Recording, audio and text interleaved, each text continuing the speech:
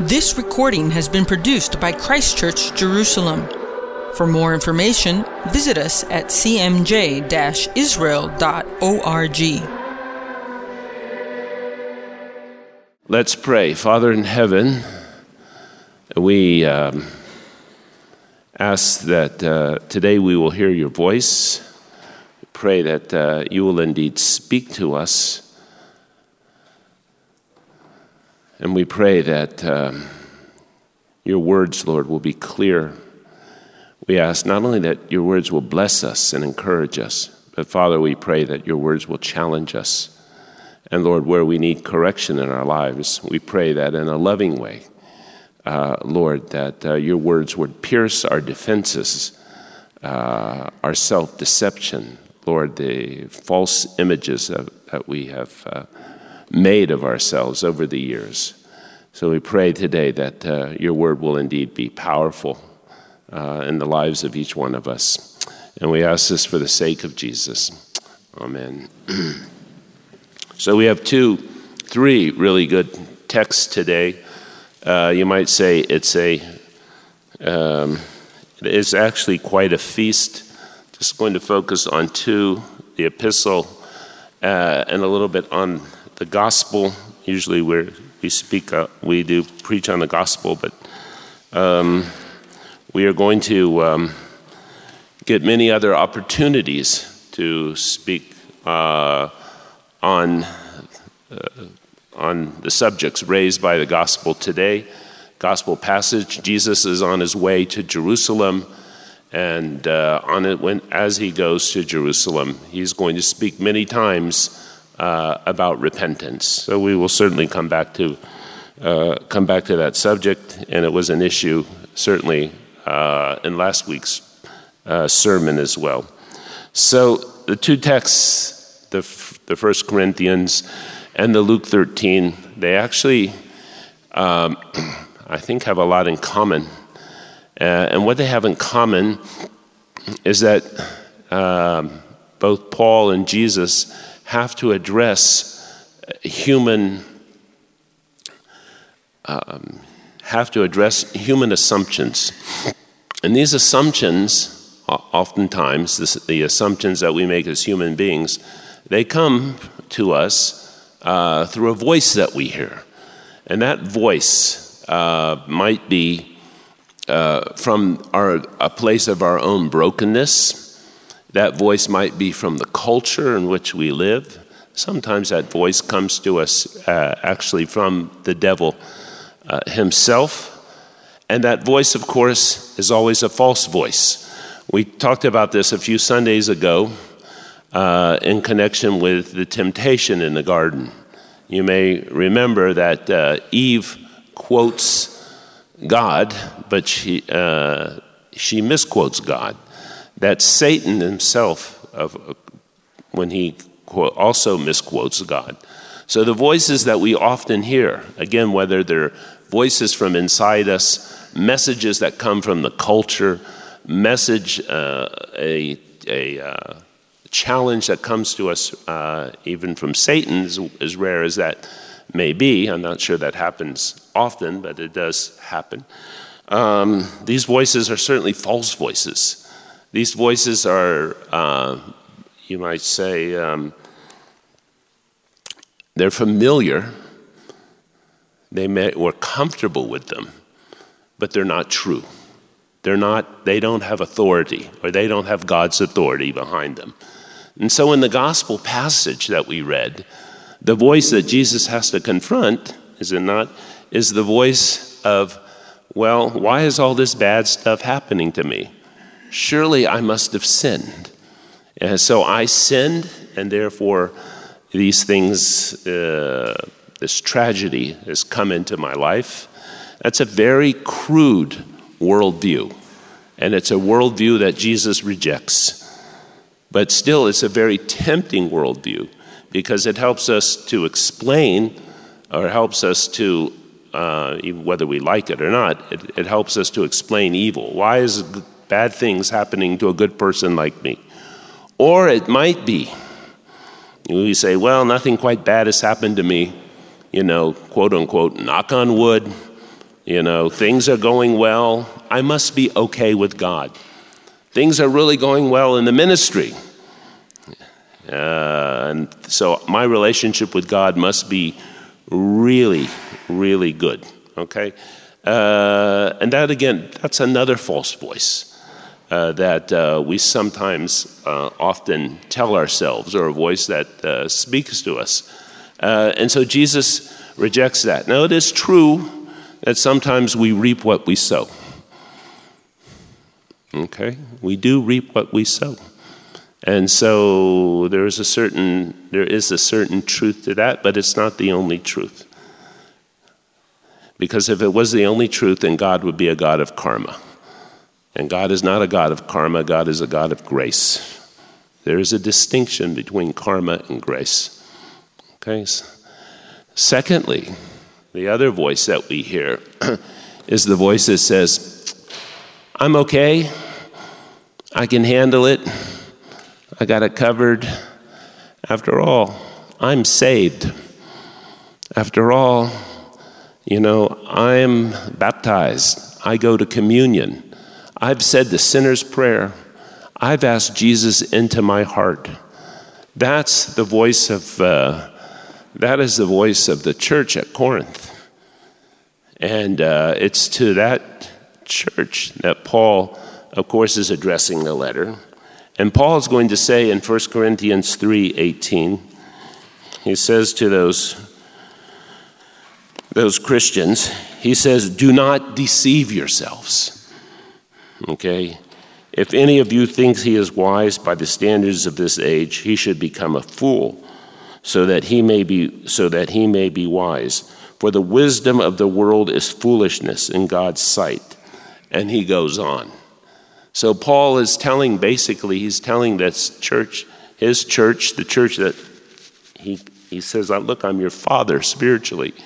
He's saying to this church, you have issues, you have problems, and your problem is basically with idolatry and all that goes with it.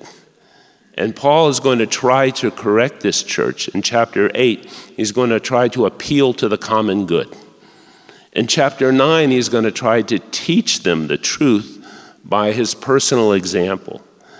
And finally, when we get to chapter 10, in chapter 10, he's going to now take out the scripture and he's going to show them from the Hebrew Bible, okay, where they have issues and how dangerous these issues are and how they don't know how precarious their situation is. But first, as we read this text, which is very typological, I want to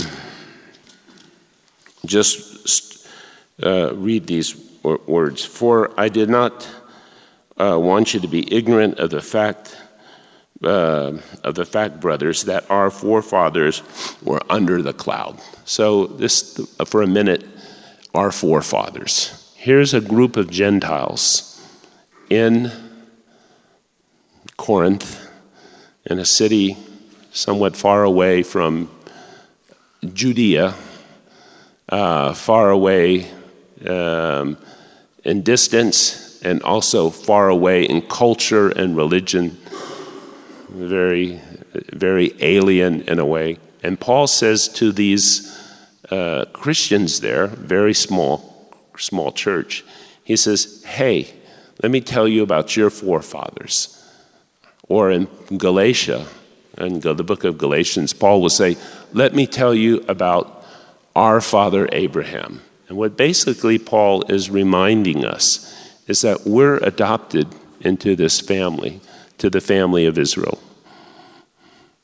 Now, this may not seem radical and revolutionary, but it was, and maybe still is in some places, it is still radical and revolutionary, certainly for the time, because all of these centuries of Gentile Jewish hostility now comes to an end, Paul says. And how is peace going to be made between these two groups, peace is going to be made in the most impossible way that no one could have ever imagined, not by signing a peace treaty, smoking a peace pipe, calling in a negotiator to kind of iron out the differences. No, peace is going to be made in the death and resurrection of Jesus, and it's in that death and resurrection that the Gentiles will come into the commonwealth of Israel. And their history, the history of the Jewish people, the history of the saints of the Old Testament, for better or for worse, becomes our history. This becomes our heritage.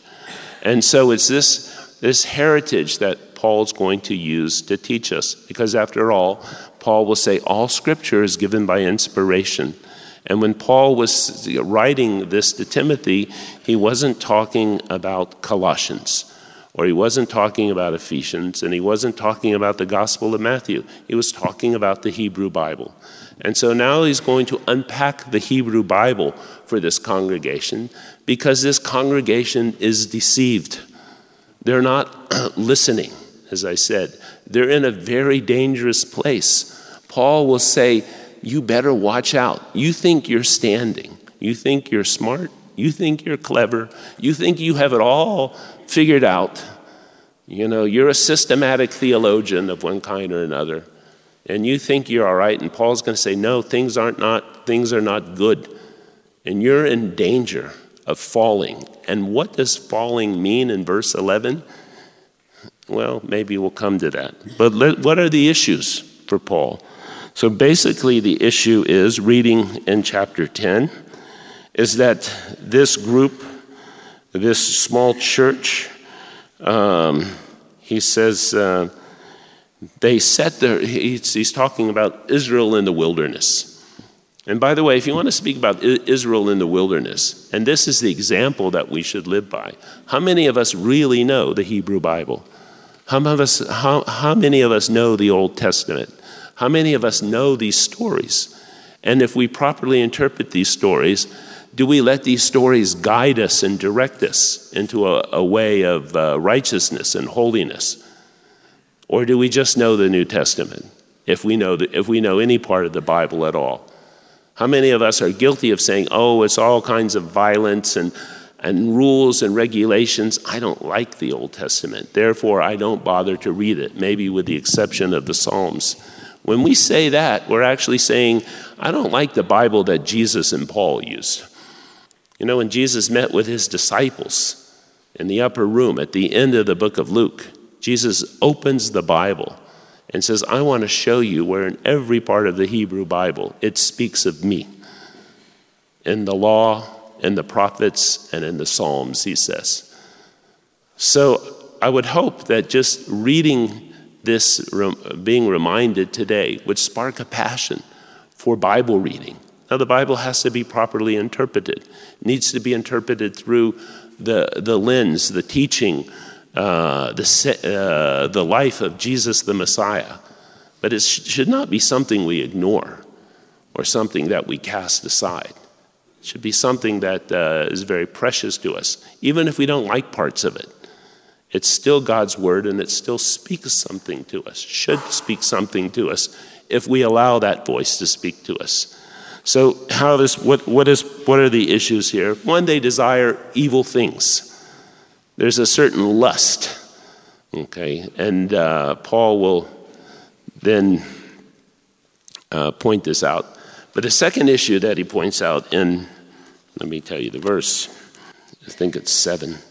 Do not be idolaters. All right, so the second issue is idolatry. And actually, I think all of the 4 other issues that Paul raises here, they're all connected to idolatry in one way or another. And it shows you perhaps the very pervasive and extensive influence that idolatry can have in our own lives. And then there's immorality. Paul's speaking here about the Israelites who sin with the Moabite women.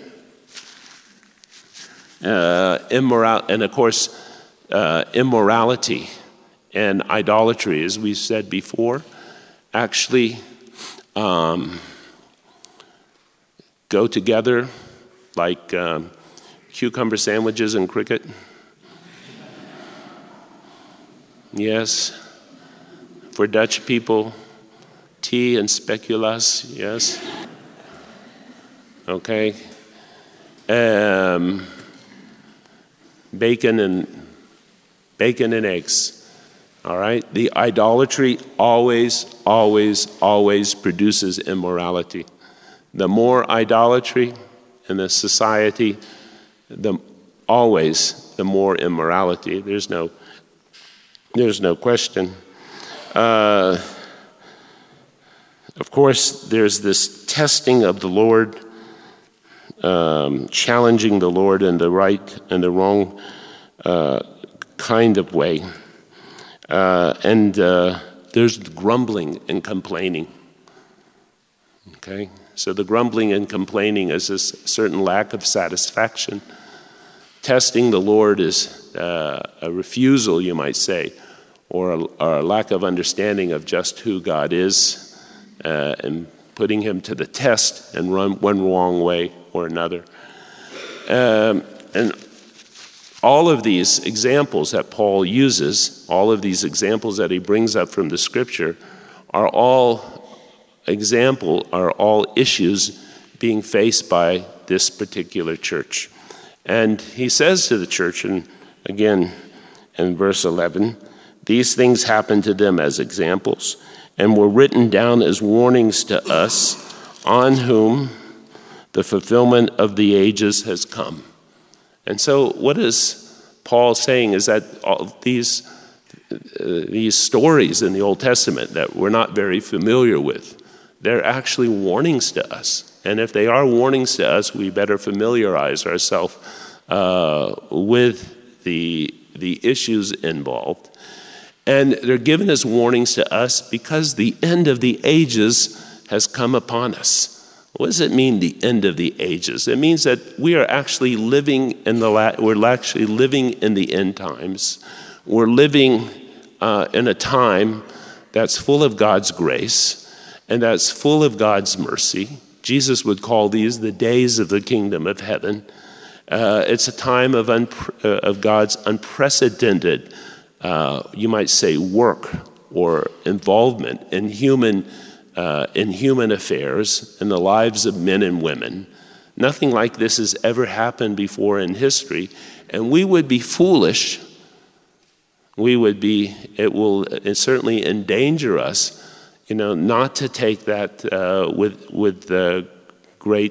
not to take that seriously.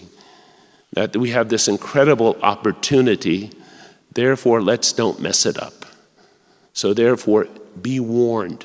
Don't be deceived. Listen to the voices and make sure that the voices we listen to are actually those voices, okay, that is actually God's voice, that comes to us from a place of authority, not from a place of brokenness, okay, from our own anxiety or our own pride or our own need of revenge, okay, or our own attempt to overcome humiliation or try to belong to a community in a false way. Because that's actually what does it mean to belong to a community in a false way? Actually, someone once said the basis of all sin is trying to be cool, trying to fit in, trying to be a part, trying to go along with everybody else. Okay? And so we can so desire to fit in. We can so desire to be a part of a community that we can easily be swept away into sin and certainly into idolatry. This is what was happening in Corinth.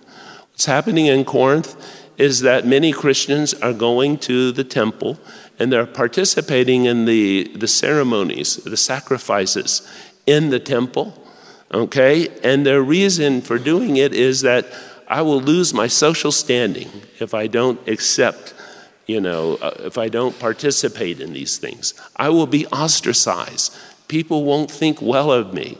They might write bad things about me on Facebook, whatever it may be. Okay? And so it's our desire sometimes to fit in and to conform and not to stick out and not to be unpopular. That will lead us to do things that are very dangerous. Now, the idolatry exhibited here, the idolatry and these issues that we find in Corinth, are no different than the issues that we face today. They're all very similar. They're not especially related. The church at Corinth, they were their issues, but there certainly are issues today, because here we're reminded. It says, so if you think you are standing firm, be careful that you don't fall. So let us not say, that was all about Corinth, I don't do that. Is that not true? Are we not tempted by idolatry? Yes? And what is idolatry? Not just worshiping statues, but getting our identity or security from anything but God. That's a form of idolatry. Yes? Getting our identity and security from anything but God. Is that not something that tempts us every day? Yes? And immorality. Do we not live in an age of incredible sensuality, where everywhere we look, the sensual and the sensual part of human relationships is the dominant, is held up as the most important, you might say. And so is not sensuality something that's very tempting to us? And do we not live in an age where griping and complaining is very easy? Yes, especially thanks to the internet, and you can be anonymous, and especially thanks to consumer rights and our demands, as customers to, have the best services and the best products, et cetera, at the cheapest prices. So all of these issues that were once existing in Corinth exist with us today. And Paul's admonition to them and to us, be careful. Don't be deceived. Make sure we're not listening to that voice over and over again. And Paul says, look, they were tempted. We are tempted. And Paul will go on to say, he'll give us an assurance, a promise. And the promise is, he says, no temptation has seized you except what is common to man. And God is faithful. He will not let you be tempted beyond what you can bear. When you are tempted, he will also provide a way out so that you can stand up under it. So those temptations, yes, okay, God gives us grace, and God gives us a way out. And we have the promise, and we can be assured that if we're struggling with whatever we're struggling with, perhaps in particular with the issues that Paul raises, which again are common in every culture, in every age, in every generation, that these issues, these sins actually, these temptations that we face, that we don't have to succumb to them.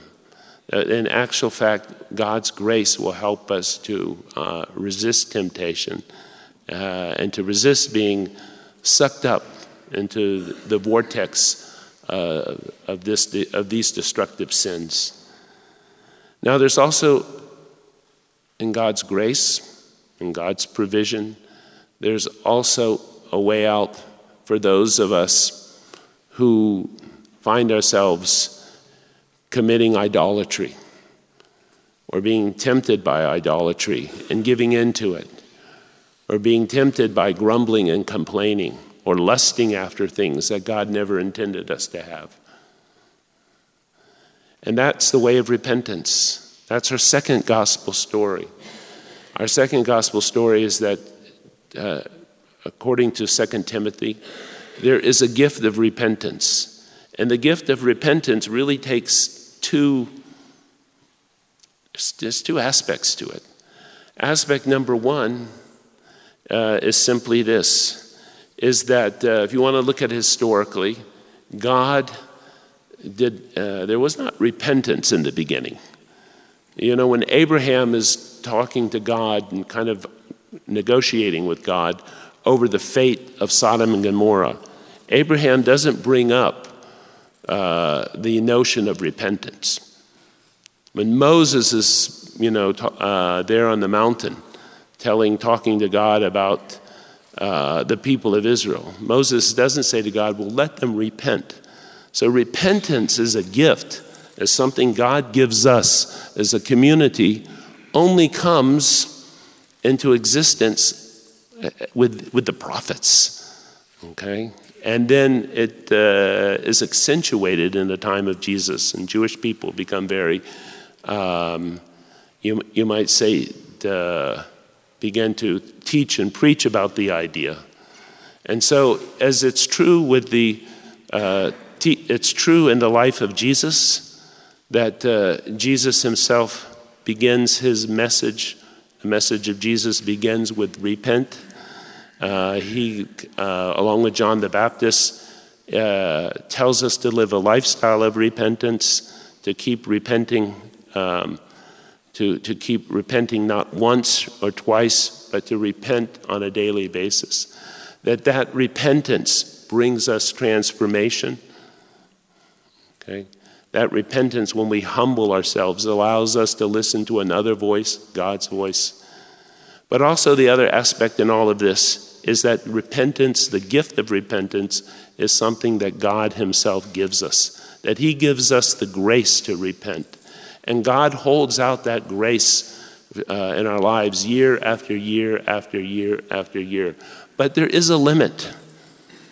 There is a limit. There is a time that God will no longer give the grace. And when God doesn't give the grace, it's not going to be possible to repent.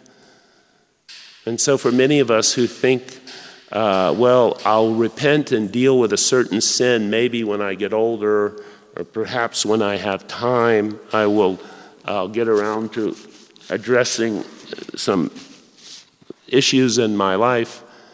We should be very careful. And so it should be the same for a family and a society as well, because we may not have the grace. This is the parable of the fig tree. There is a time that God gives a chance, another chance, that he may stop giving chances, that we may not have that grace to repent. And I'm reminded of a story once. I was sitting in the back of this church, and two Jewish ladies came into church. And one younger Jewish lady looked at the church, and she said, "It's so beautiful." And she started to say nice things about, make nice reflections about Jesus and Christianity, et cetera, et cetera. The older Jewish woman, she didn't know I knew Hebrew. She said, "Stop it, shut up." She said, very kind of rude. She said, "You know what these people believe?" She said, "They believed that the Nazis who killed your grandparents, that all they had to do was to say a prayer of repentance, say a little prayer asking for forgiveness, and, they would go to heaven, even though they killed millions of Jews." She said, "What kind of a religion is that?" And she stormed out with her friend. And of course her friend, I think she went out saying, "Yeah, of course, what kind of a religion is that?" But my dear, I didn't have a chance to speak to them, but I wanted to say the following. It's not so easy. I'm going to repent on my deathbed. Because A, we have to have God's grace. And two, it almost is always the case that people who harden their hearts and they refuse to repent, that we become deceived. And that our heart becomes so callous that we have no desire to repent. So the Jesus and his call for repentance which I believe is a daily call, and a call that we should live and perhaps a lifestyle that should be something that we engage in every day, that this must be exercised when we hear God's voice. We must be willing to confess our sin, ask for forgiveness. And by the way, as we learn in many of passages, especially in Luke's gospel, make restitution. We may have to bring forth fruits of repentance. We may have to pay somebody back money that we have taken. We may have to ask forgiveness. We may have damaged someone's reputation. And it's not enough to tell the person, I'm sorry I damaged your reputation. Maybe we need to send an email to everyone everyone who heard our slander. So repentance always is practical. It's always something that's concrete, but it is always something that we must do. We must do immediately. God will not always strive with us. He will not always contend with us. There will be a time, whether we're a person, whether we're an individual, whether we're a family, whether we're a nation, that he will leave us to our own devices. And those leaving us to our own devices we will end up destroying ourselves.